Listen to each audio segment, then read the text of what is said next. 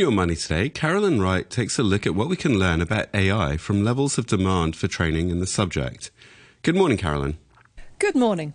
AI has pretty much been the talk of the town over the last few months, and of course a lot of businesses, schools and individuals are probably thinking they ought to learn more.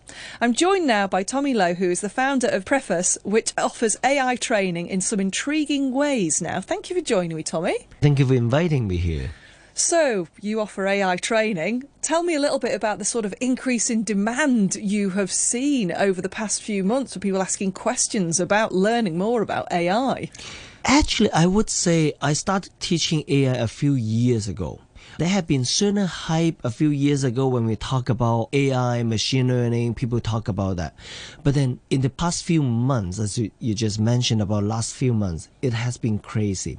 Because when we do AI training, let me talk about the sales cycle. Most of the time we need to go to pitch different companies on their learning and training development, the HR head, and even if the HR head say yes, they usually need to go to the C-level to get the approval.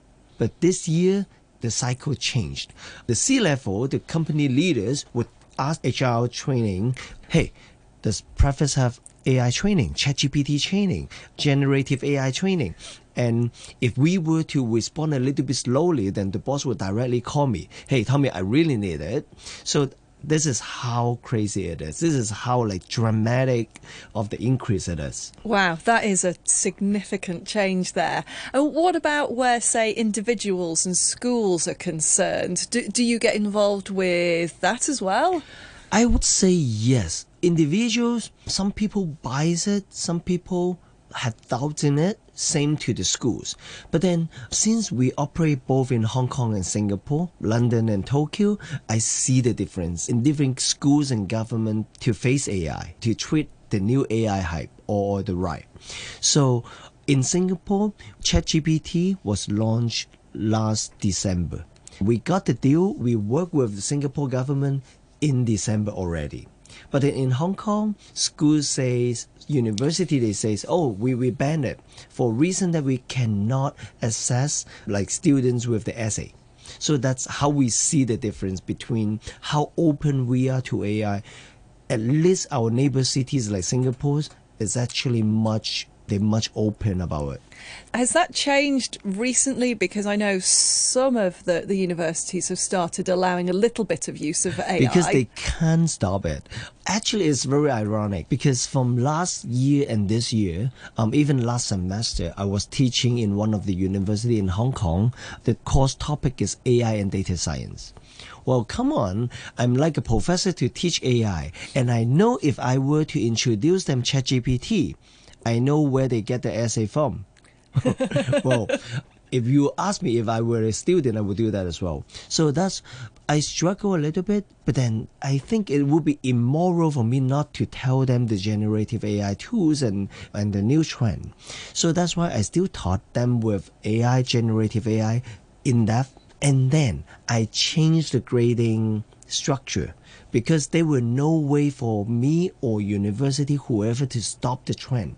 So that's the reason why we can see the schools are starting to accept it, because it looks like there were no way that we can reject it. Indeed. Now, obviously, there's a lot of people who are very keen to learn about AI, but I think there's also some of us who are kind of daunted by it, but think it's something that will be important for our future. What would you say to someone who is a little bit scared about AI, about what they should do about learning it? First, before they scared about learning it, a lot of them scared that would AI take our job. Actually, 2-3 months ago, I worked with one of the investment bank, and then our investment bank clients actually launched a 150-page paper to talk about AI look like will take away 300 million jobs worldwide in 2 years. And now if we were seeing not only about our white-collar job, but then even for graphic designer, as long as you can type, you can say what you want, then the machine will be able to generate the image for you, the graphic for you. So it's totally changed the way we human or different professions have to generate their work. So that's why that's the scarce part. I would say a lot of people scared that AI will take away our job. But then when we work with different brands, it doesn't look like that way. It looks like people starting to accept that AI will be an important tool for us. It's more like our laptop. So now, laptop, when it launched 30 years ago, 20 years ago with personal computer, people thought, oh, okay, my job is actually doomed, or my future will be doomed. But in the end, no. They become the best teammate for us. So now I'm seeing co-creation and co-piloting. So that erase or alleviate the scares, the initial scares. Now people scared about how do we learn about it. So to learn about it, the great stuff is we do not need to reinvent the wheel. Do we need to learn to build another ChatGPT, another GPT model? Not necessarily. But then we learn about AI by actually, as long as we can type, AI will be able to generate the stuff. We learn about how it works. What would be the fundamental top level understanding about how AI works? In the end, it's just, I would say just mathematics, computer science, and some statistics. Combining it, in the old days when I was learning it, it was math, statistics, and computer science. Now people give them fancy words. Machine learning, generative AI, artificial intelligence, and something like that.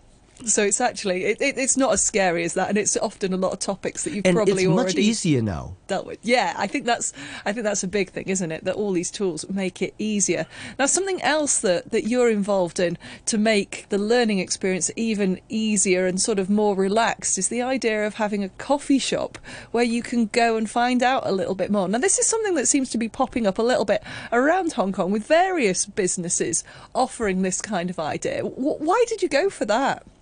I remember when I started this idea, it was 2018 when not even these like boutique coffee shop were main trend. We were before that. When I did it, I only started with an idea. I want to decentralize the idea of classroom.